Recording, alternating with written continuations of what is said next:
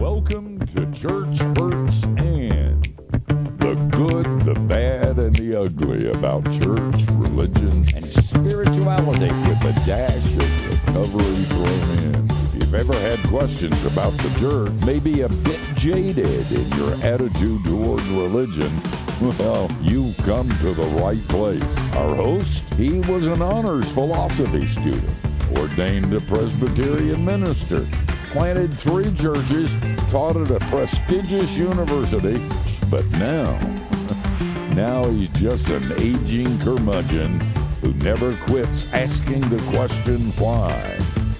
The host of Church Hurts and Dr. John Bass. I've always said that the C word changes everything. Are you struggling with things in your life today?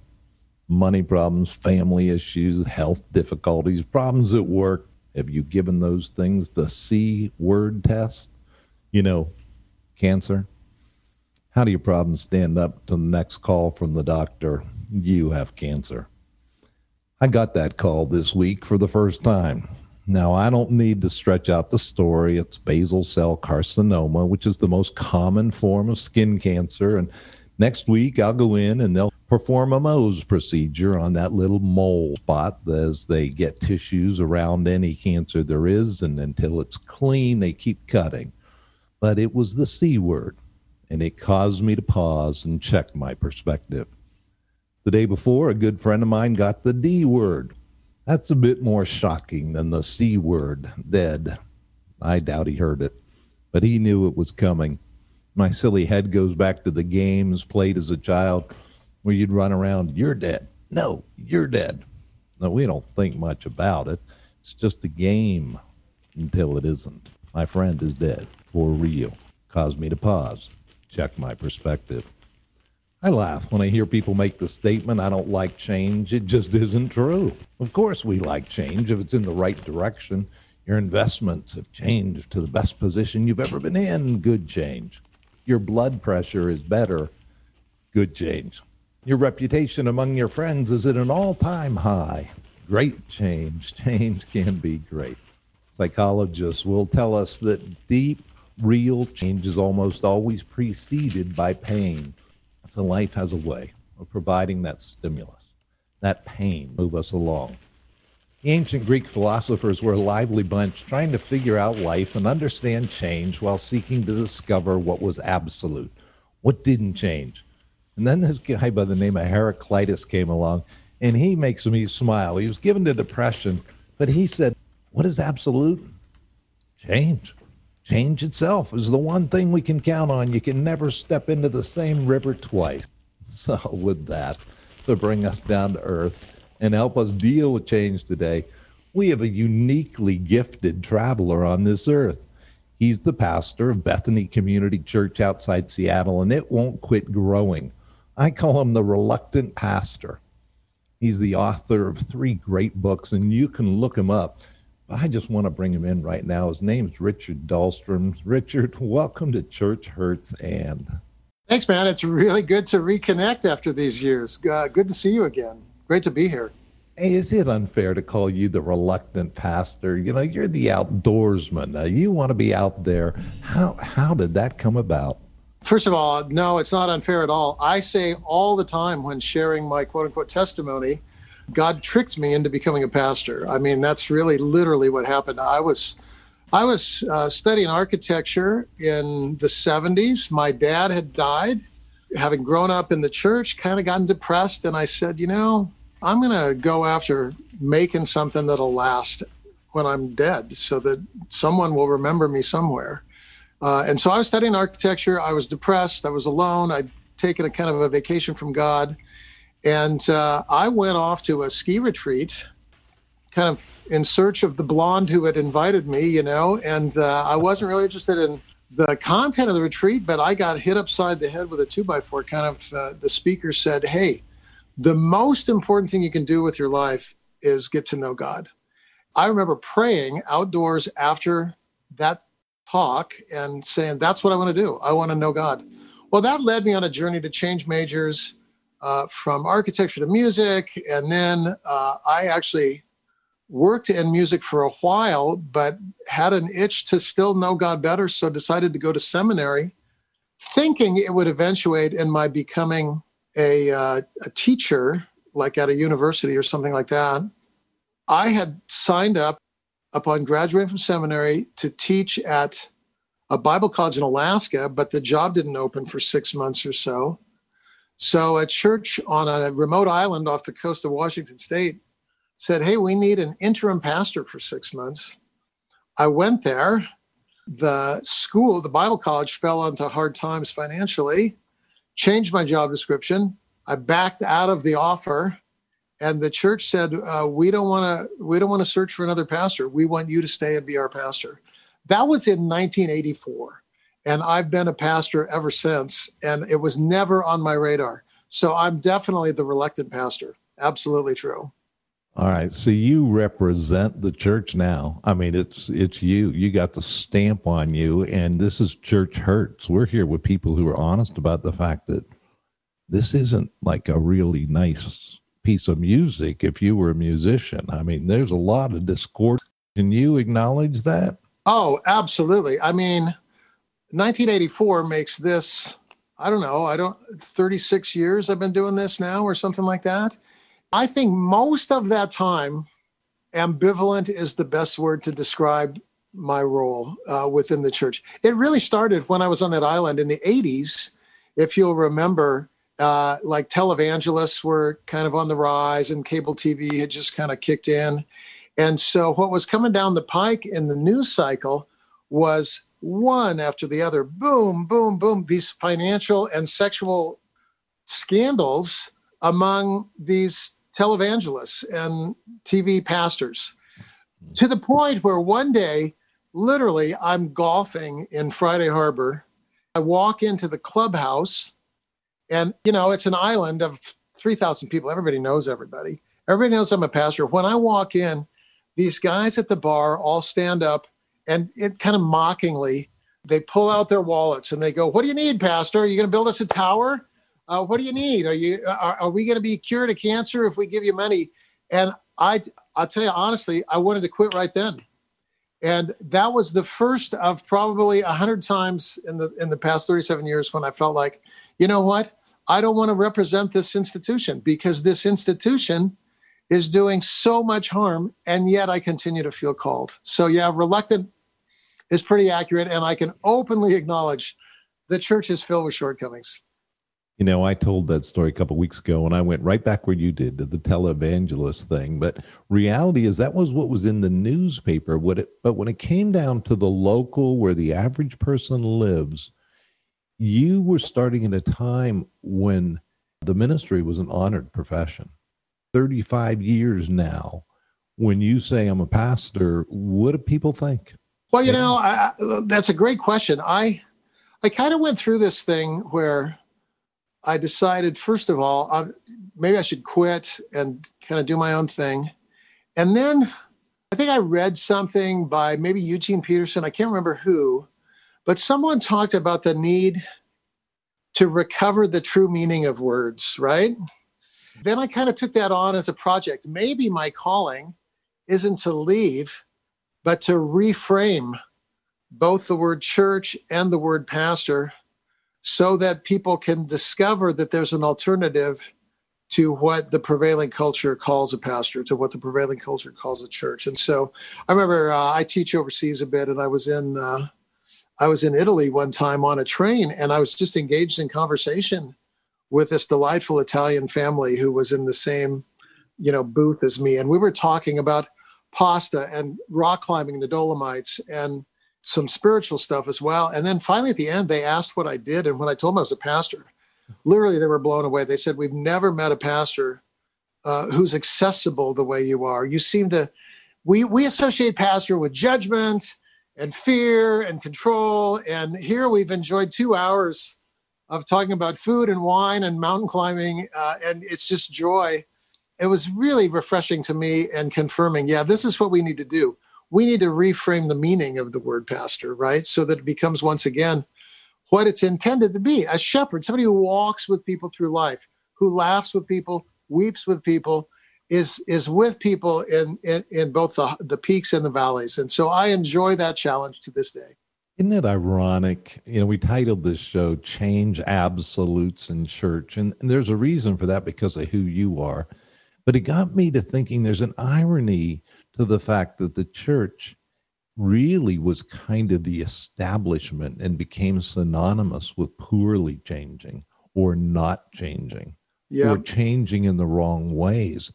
Isn't there something backward about that to begin with? Because the very foundation of what the message of the church is about change. Word church is defined often institutionally, right, as this institution that is, in American terms, is a nonprofit or a 501c3 or whatever it is. And institutions have bylaws and institutions have goals and metrics and all of that stuff. And I like to say to people, the real church is existing both within the walls of that institution and outside the walls of that institution. But the real church is not that institution. Does that make sense? And Jesus said it. He says, hey, listen, if you have fed the hungry and clothed the naked and cared for the least of these among you, then you're serving me. And that's what it means to be the people of God. And so there's people doing that inside the church and outside the church. And I would say when they're doing that, particularly if they're doing that and pointing people to Christ as a source of hope, they're embodying what Jesus was all about. And so the institution is kind of this, Jesus uses the word wineskin. He says that you need a wineskin to hold the wine. I get it, but never confuse the wineskin with the wine. And I think so often what happens is people are about the wineskin and they're like, how can we make the wineskin bigger? How can we make the wineskin more efficient? How can we make the wineskin better? And I want to just scream, it's about the wine. It's not about the wineskin. So, I think that's the danger. And here we get the greatest opportunity as this pandemic hits, where the church can't meet inside of the brick walls or the stone walls. And it's the greatest opportunity to make that point.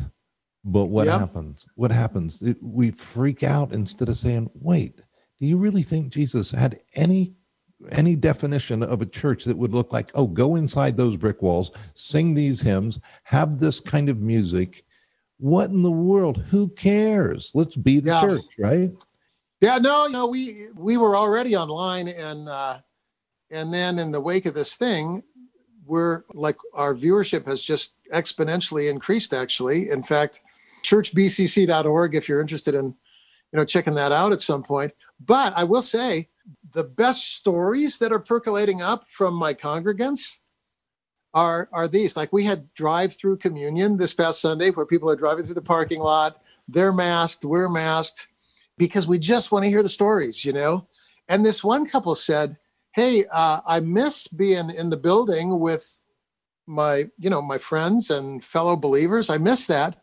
But I got to say, I know my neighbors better now than ever before. And then he shares this story of this quote unquote same-sex couple, which from an evangelical perspective, you would always think, there can't be a relationship with this couple. Now they've had this couple like in relationship in their neighborhood, and one of the partners is going in, you used the C word earlier, is going in for cancer treatment. And the other one said, hey, would you come and pray for us? And I love that this is happening more now than it was before, because we're not so tied down with perpetuating the institution. A friend of mine is in London. We've had him on the show a couple times, and he has a ministry to Muslims, and saying he's getting a lot more people because they don't have to come out. They're actually just able to do it on the computer, and precisely they have more than their garb over them now. They kind of have the block. Yeah. So good things are happening. And it's sad to me that churches are so bummed because they can only define themselves as we are who we are because we gather within a building. No, we are who we are actually when we're out in the world being what Jesus would say, salt and light, when we're doing stuff. And we're actually liberated to do stuff now, even a little bit more than we were before. And so that we're trying to kind of say, okay, this is what the wind of the Spirit is doing. So let's let's flow with it. I mean, when you talk about change in your opening, I go back like the Taoists who said, Lao Tzu, right? He said, hey, I wrote what I wrote because I looked at nature. The sun rises, the sun sets. There's winter, there's spring, there's summer, there's fall. People are born, people are strong, people get weak, people die. Everything is constantly changing. And if we can embrace that, we can enjoy fully this present moment for what it is. And that's, I think, part of what Jesus meant when he said, I came that you might have abundant life. He wants to free us from that fear of change so that we can allow the wind of the Spirit to give us joy this very day, this very moment even. You know, I'm a self-identified recovery person. I live in recovery, which means I got to the place in my life that I was so messed up that every day I have to recommit myself to living a different way.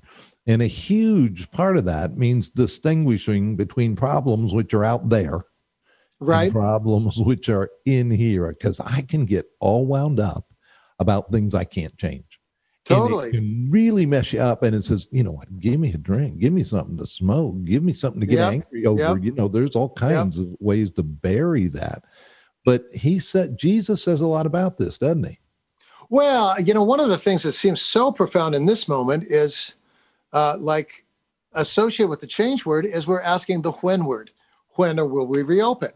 When will we know the results of the election?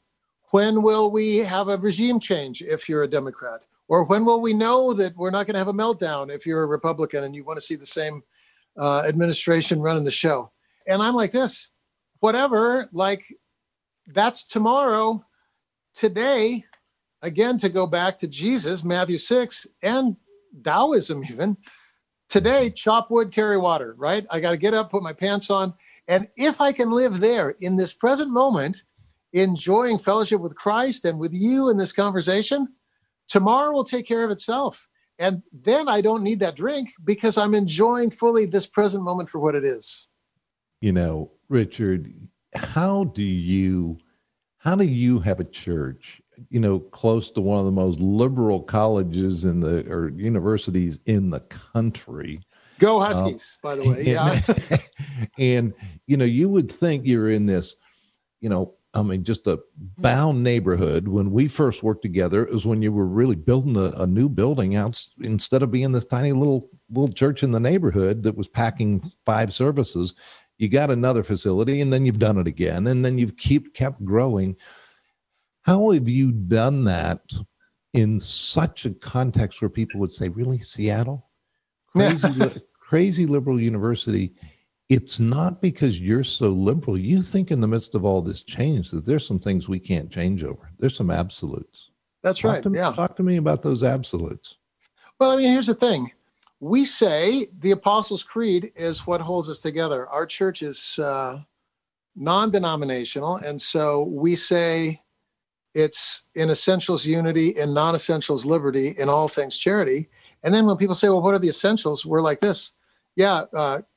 Christ was born, Christ lived, Christ died, Christ rose, Christ desires to live in us.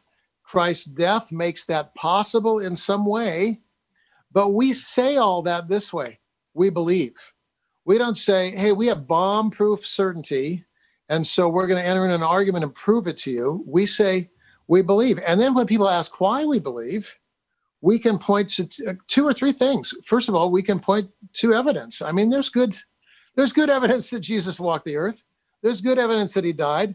There's really compelling evidence that he rose again, as Francis Collins, who's the head of the National Institute of Health, just testified in a speech I heard last week.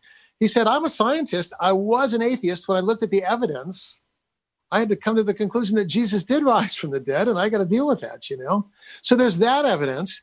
And then to me, still the most compelling evidence is, you know, my own life. I say to people, if Christ wasn't living in me, kind of redeeming my story, that deep depression that hit me when my dad died when I was 17 years old would have eventuated, I believe, in a terrible life for me. I would have made choices based on comforting and self-medication that would have taken me down a path completely different than the path I'm on now. And I feel a life of contentment and freedom, and not perfection by any stretch, but kind of this ongoing journey of transformation that I actually enjoy because I know that God is for me. I have a mantra, and my mantra, like when I'm running and when I'm awake in the night and I feel myself getting anxious, Paul makes this little prayer in Ephesians 3. He says, I pray that you would be rooted and grounded in love. And that's my mantra, rooted and grounded in love. I have a picture of a tree that's in our backyard, a giant fir tree up here in the Pacific Northwest. It's 300 years old. And so it's been there since slavery, right? Since colonialism, since everything. And it's deeply, deeply rooted. And every time I see that tree, I pray, may I be rooted and grounded in love.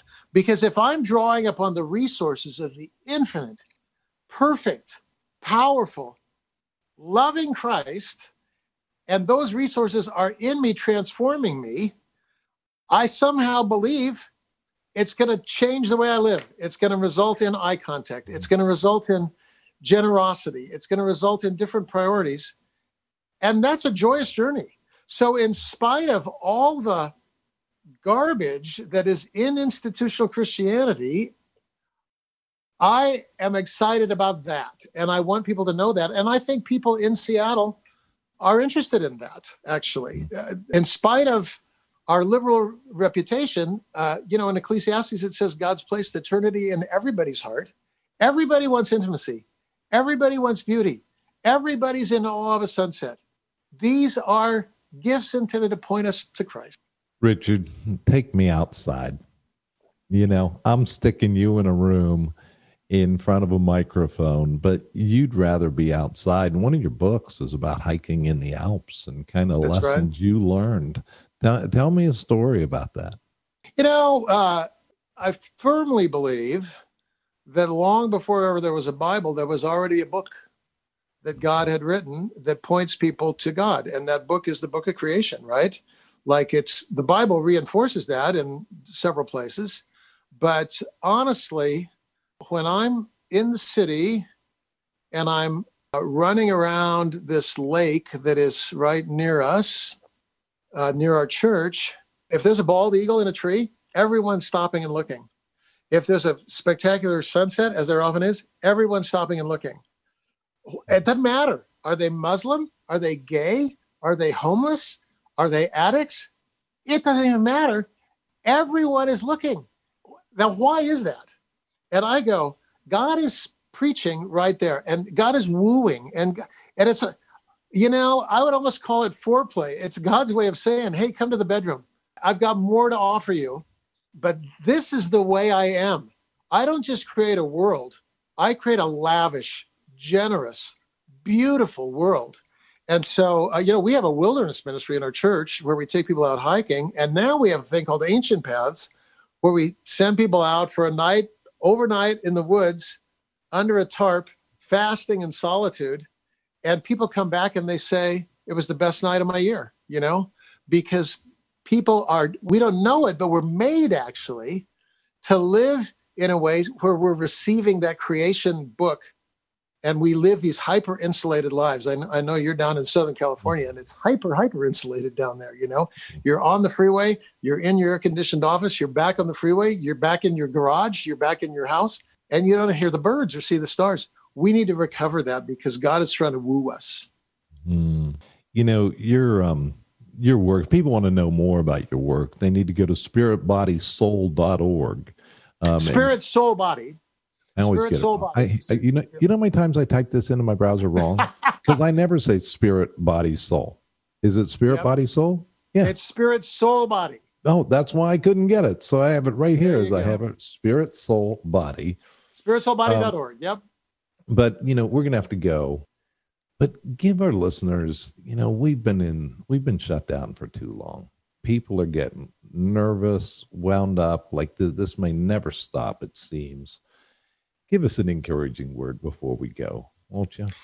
Yeah, I'd be happy to. What I say to people is, we started a thing right after COVID hit because people were stuck at home, and we called it Global Monastery, and it's its own Facebook page now. You could go there and sign up if you're interested.